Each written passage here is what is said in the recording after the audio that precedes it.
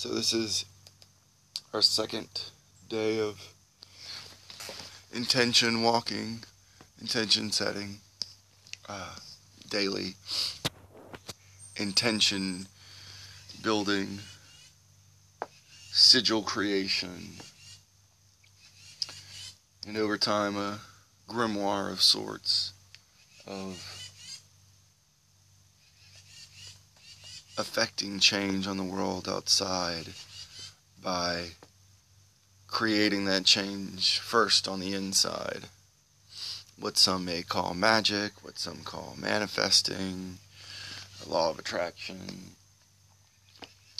all of that kind of stuff.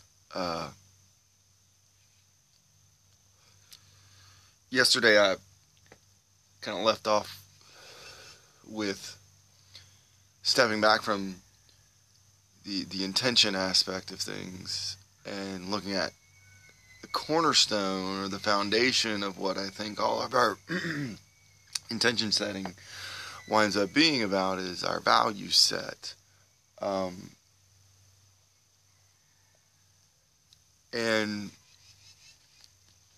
something I've wrestled with, and I think that many people would try and have tried to pose an argument with.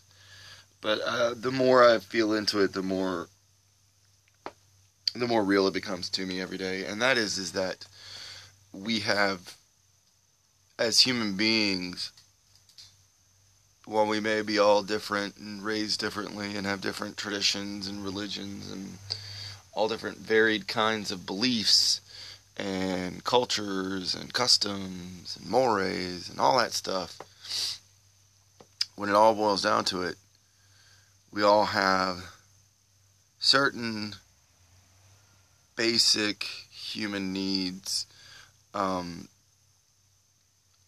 Maslow did a fairly good job at breaking down it in a pyramid. It's almost like a hierarchical thing, but in reality it's more of a bottom-up kind of a thing.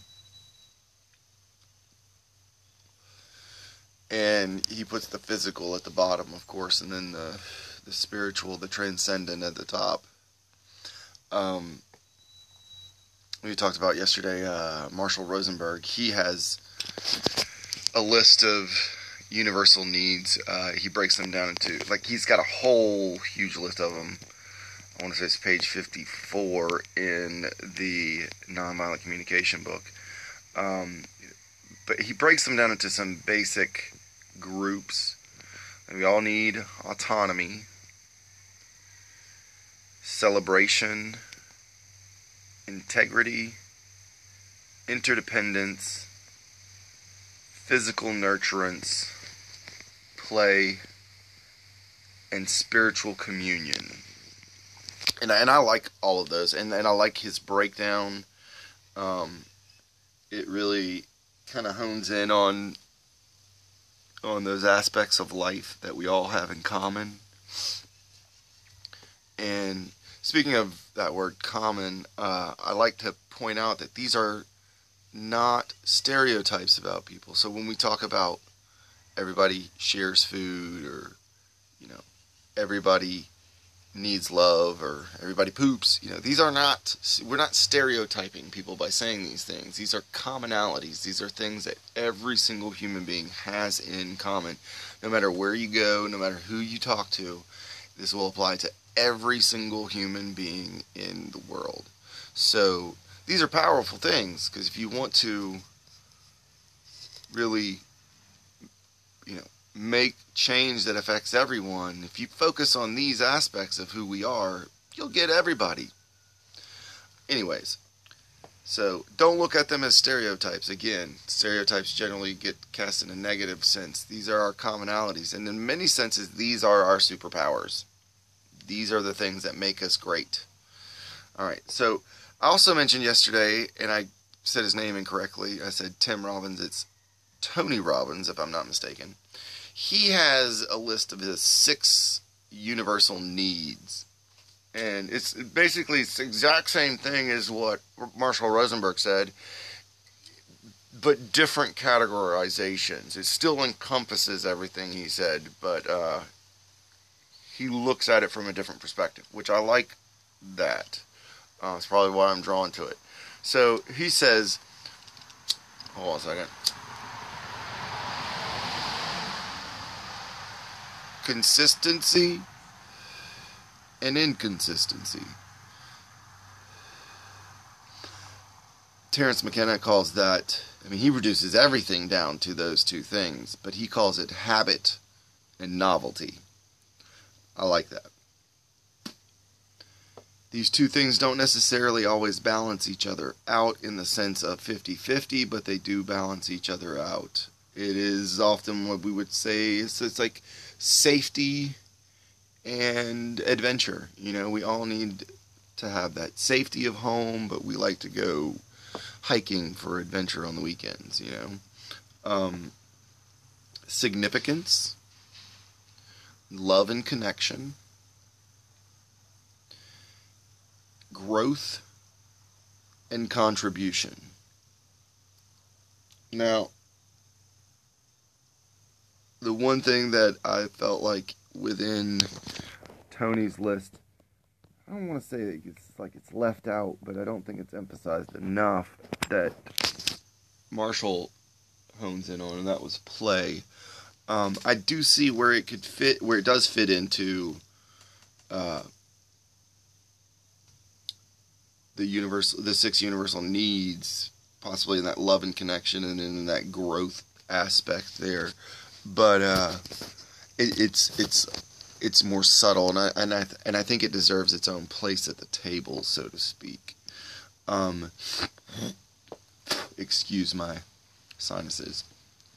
Anyways, so the thing about values is these are common to all of us, and not only are they common to all of us, every single thing that we do within our day, every movement we make in our day-to-day lives is at its core an attempt to satisfy one of those needs.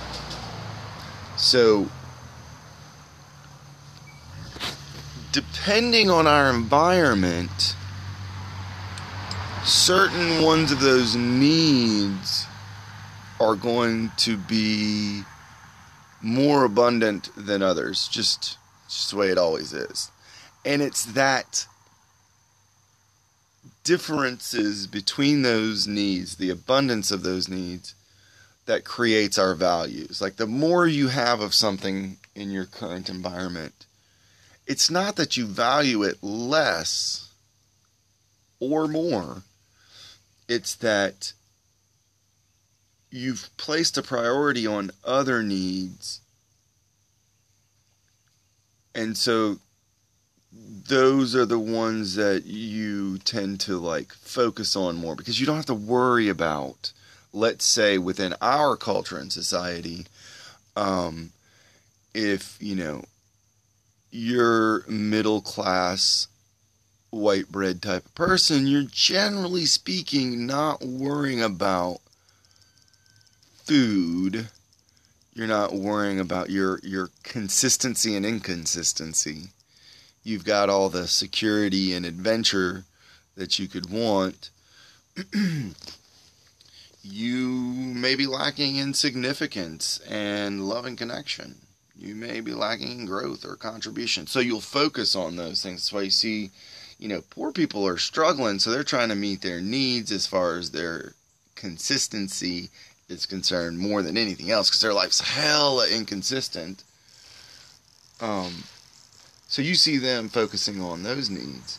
Whereas someone that's a little more well off, you will see them focusing more on the significance in love and connection. They go and they donate their time and their effort to, to this nonprofit or that charity or whatever, this cause or that cause. They, they have the time and the space to build loving relationships, connect with friends, work on their relationships, blah, they have the ability to go see a therapist or whatever, a marriage counselor. Whereas if you're poor, like I said, you're struggling, you're hustling, you don't have time for that. You've got 3 jobs.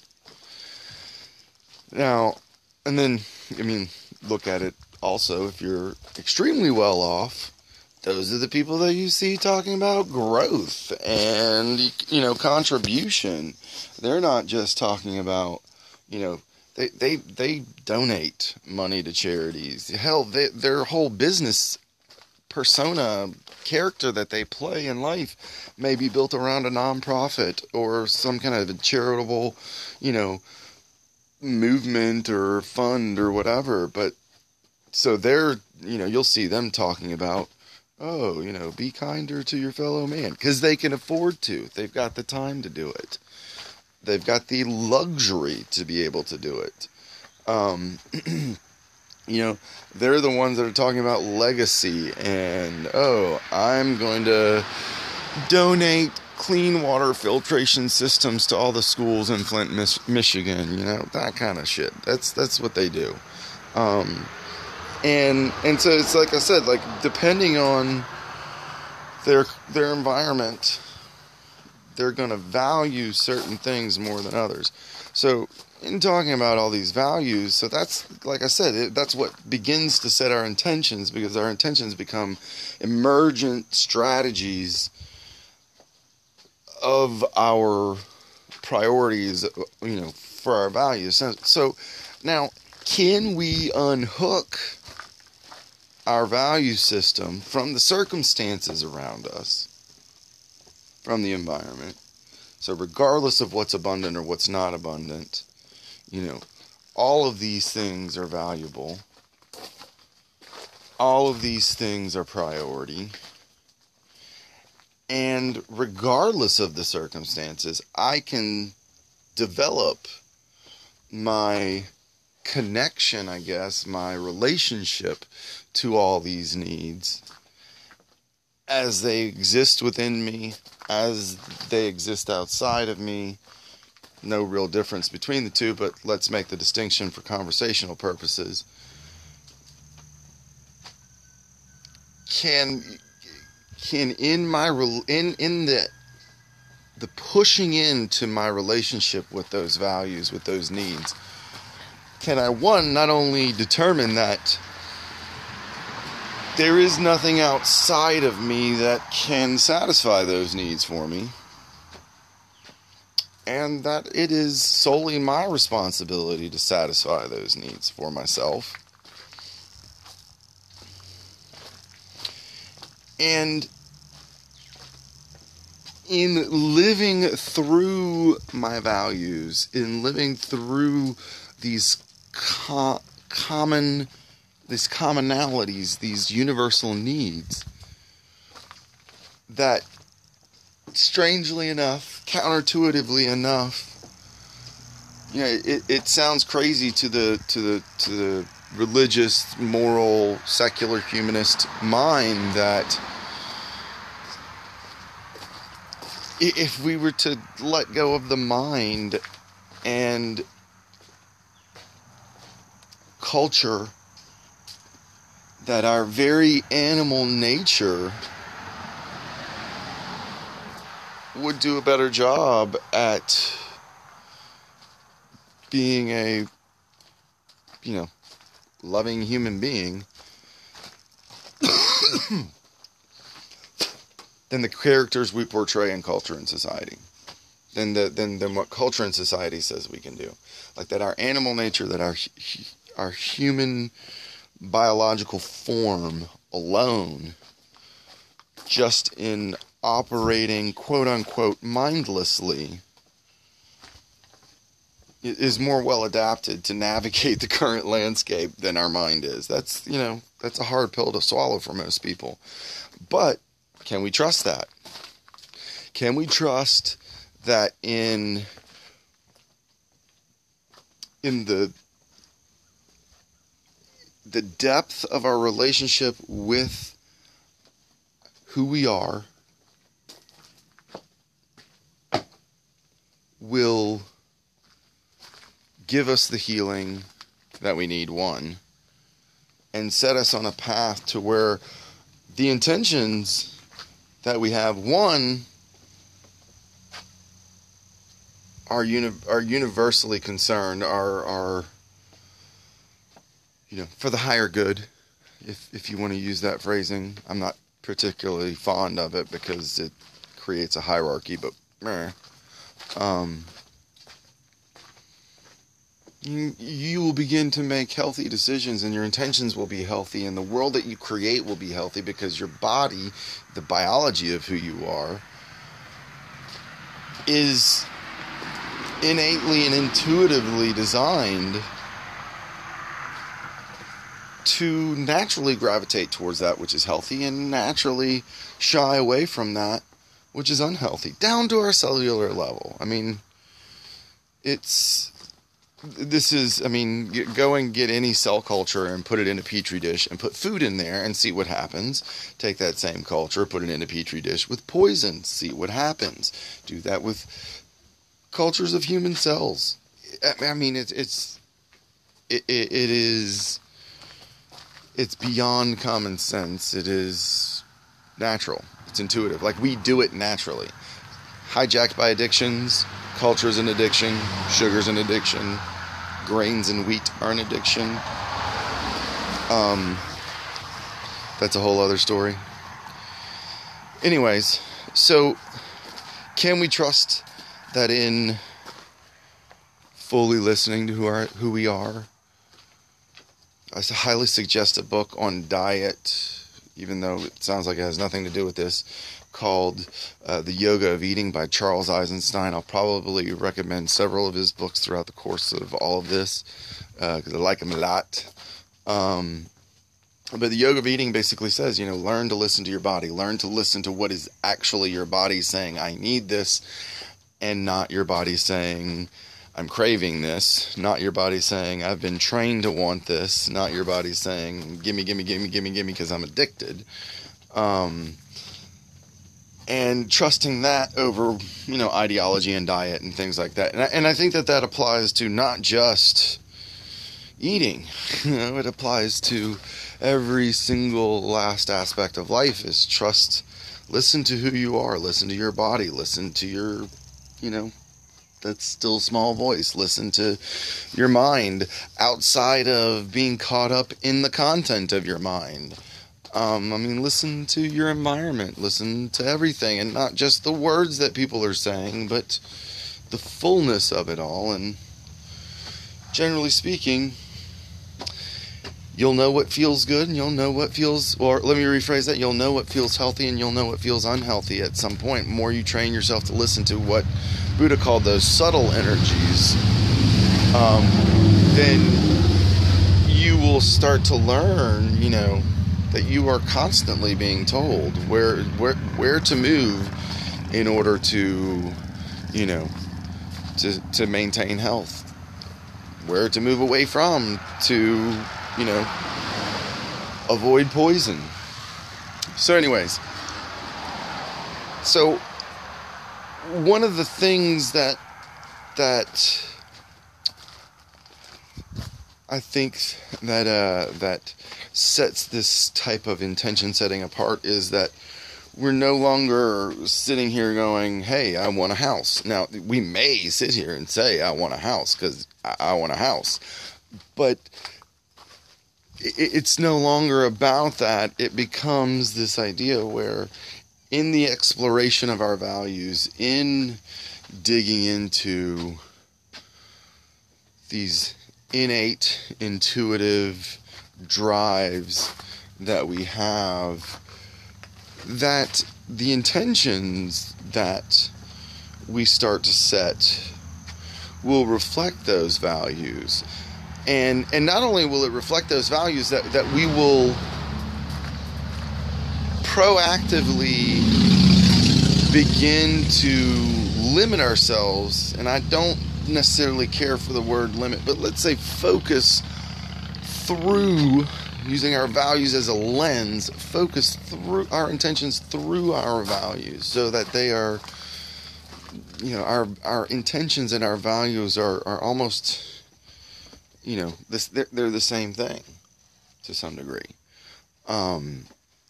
So don't confuse strategies for meeting your needs to be your actual need. You don't need Coca-Cola. You're addicted to high fructose corn syrup, and you probably need water. So that gets translated as, yeah, I want a Coke. And you can see those are two separate things there, and paying attention to those subtle energies, it then becomes more obvious that we're dealing with a body that needs water, a body that is giving off signals that say it needs water, and then a mind that specifically interprets and tags those feelings as, I'm addicted to high fructose corn syrup, I need high fructose corn syrup, I need a Coke. And we train ourselves to look past that and to notice the fact that, one, our feelings don't actually say things with words. Because they are physical sensations. They are not audible,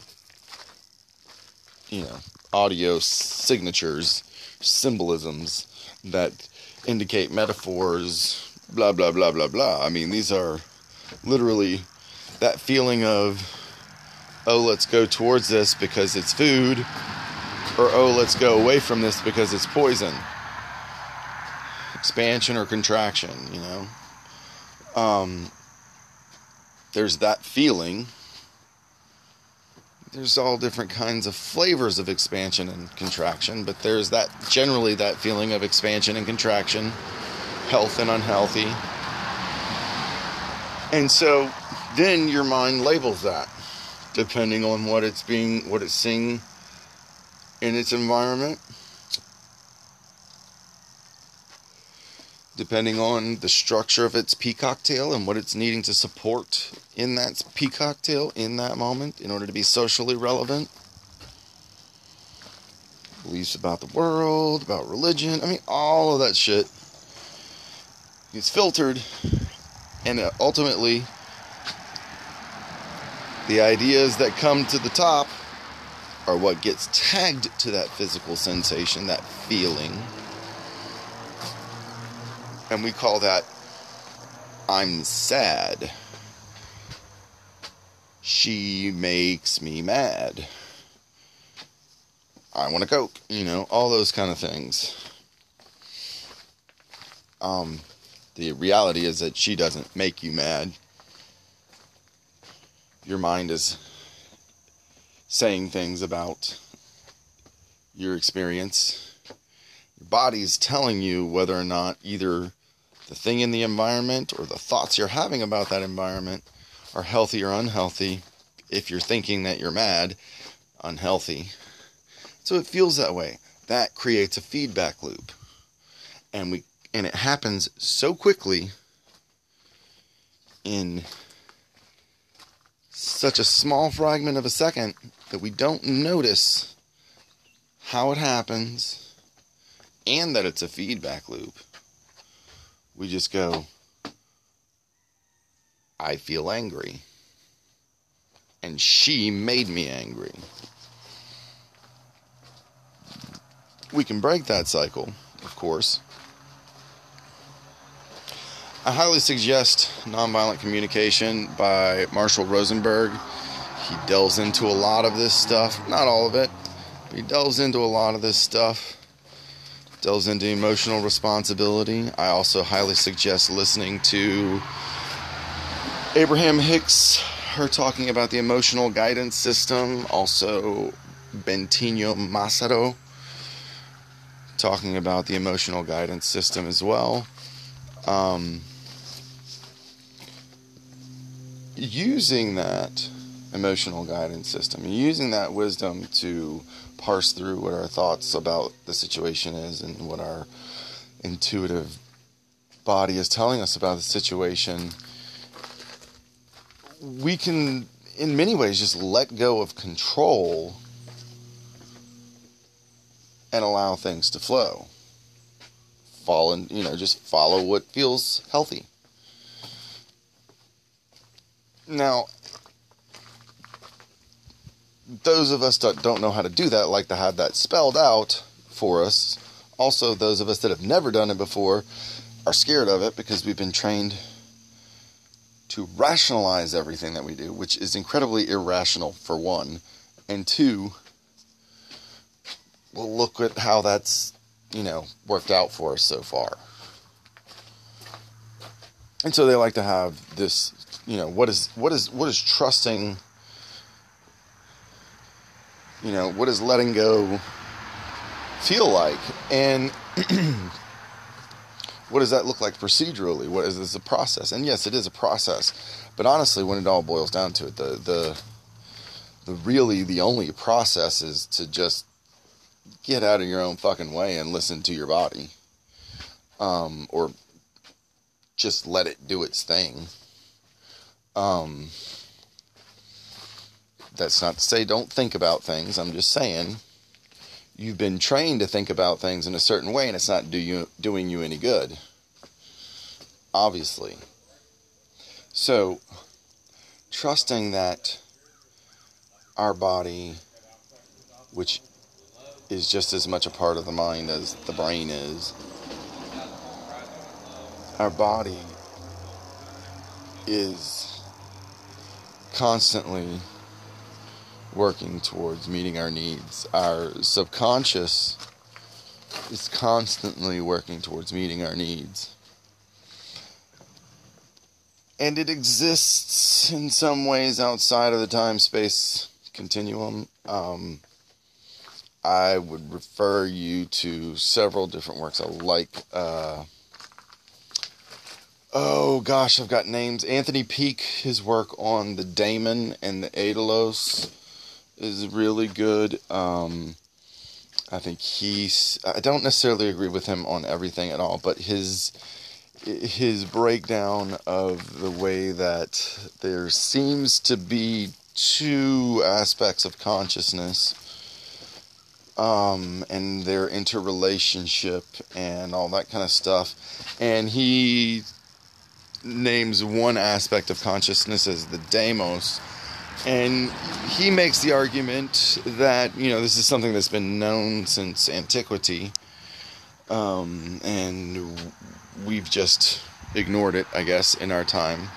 But that this aspect of ourselves has access to information, maybe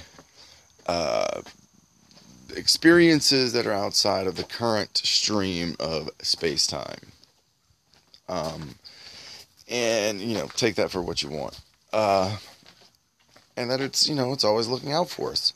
So, if it's always looking out for us, and it has access to outside of space-time continuum, that the linearly bound ego mind has no control over that. It can't jump out of our space-time continuum, not on its own.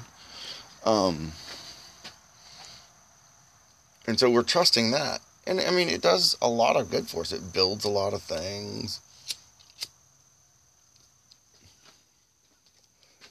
It's very analytical. It's a good bureaucrat. All that good stuff. But left to its own devices, the gods have left us, by the way. Or at least that's what we believe.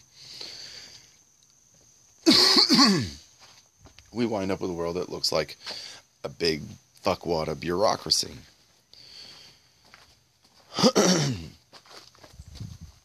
When we let go of that,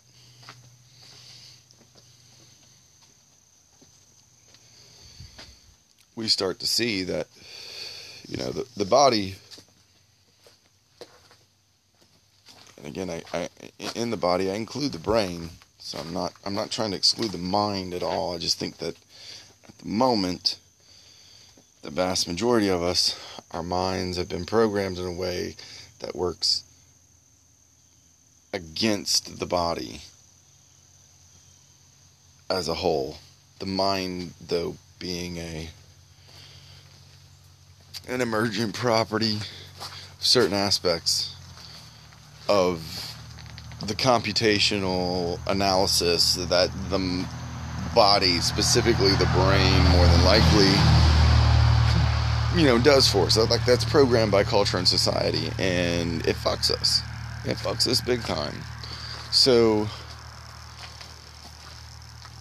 that is not to say you kill the ego. I'm not a fan of a lot of people in the New Age especially are really into the whole kill the ego thing. I'm not a fan of that. I think that, one, that's impossible to do.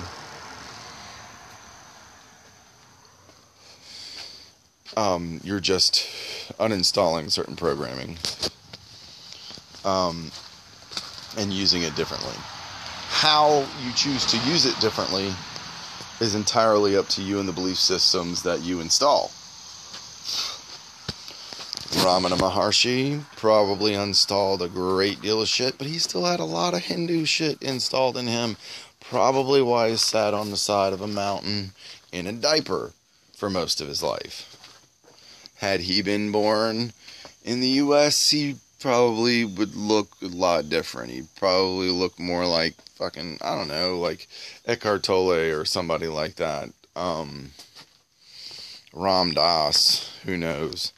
But even a lot of these spiritual teachers will tell you, it's not necessarily about killing the ego. You want to love it, in a sense. I think, for me personally, I found that when conflict arises, when negative emotion arises, when unhealthy feelings arise, I have made a practice of some sort to bring my focus to the fact that my body is telling me that my experience, be that my outward experience or my inner experience, is pointed in an unhealthy direction. And what that tends to do is really feel into and pay attention to the thoughts that are coming up in that moment, and seeing how the interplay between my thoughts and my sensations is my spirit, my body, my intuition telling me that my thoughts don't feel good. And it's over time it has started, there are certain thoughts that are stickier than others, but it has definitely started to unhitch my thoughts from that right or wrong story, that, the worldly story, into if these thoughts are unhealthy, what thoughts are healthy? And slowly, surely moving my way from that place of unhealthy thoughts into healthy thoughts. Abraham Hicks is really good about that. If you want to go look into how to work with, I don't want to use the term positive self-talk, but how to understand the movement from one emotion to an emotional state to another, and how to use the intellect, the ego mind, to work with the body mind and move in that direction of healthy behaviors, healthy thoughts, healthy emotional states. She uses it a lot of times in the context of manifestation, which we can get to all that. But I really wanted to hone in, like I said, on values, one, and how we follow those values, how we listen to those values in our lives, how our body specifically is always telling us whether we're in alignment with our values or not. If you're in alignment with your values, you're doing things that are life-giving, you're doing things that are healthy, your body is going to feel healthy. If you're not living your values, you're going to be feeling things that aren't healthy. If your intentions are about trying to make you feel better because your life is shitty, it's because you're not living in alignment with your values. So explore that. Your intentions will then be, the more you feel into that, your intentions will then align themselves with your values, and you'll start to see what you're intending manifest. The problem that most of us have is we go into this with intentions that are of mixed vibrations, so to speak. and we're trying to manifest things that aren't in alignment with our values, and a lot of times we'll get those things, but they fucking suck, or we don't want them after a while. We want more, because we're still trying to manipulate and move things through the ego mind. So feel like I highly suggest going through Marshall Rosenberg's work. There are videos on YouTube of his stuff. It is, in my opinion, a masterpiece. For one, his body of work is, I mean, it is going to be one of those things that is going to live into, you know, he left a great legacy. Let's just put it that way. It's going to live for quite a long time, because I think it will be an invaluable tool into shifting into the new paradigm that we all keep talking about. I don't know. I think that you would get a lot from it, and it changed my life. Let's put it that way. It totally changed how I look at who I am and how I relate to my emotions and how my emotions relate to other people. Emotional responsibility, it's a big thing. It will totally change the dynamic in your relationships. I think it's the best thing that you can ever have as part of a healthy partnership with another person. If you're going to have a long-term romantic relationship, read this book. Watch his videos. Get in touch with me. I have stuff of his on, in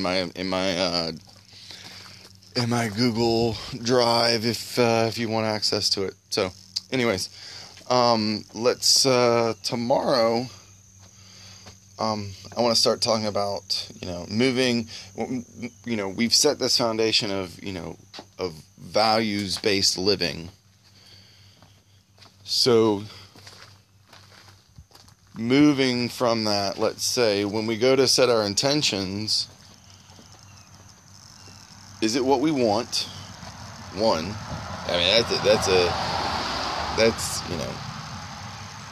See, it sounds like a simple question, but it's not really. Is it what we want? What we truly want? Is it going to meet our needs? All that kind of stuff. And does it live our values? Does it fit into that, dance of meeting my needs and it being healthy for me?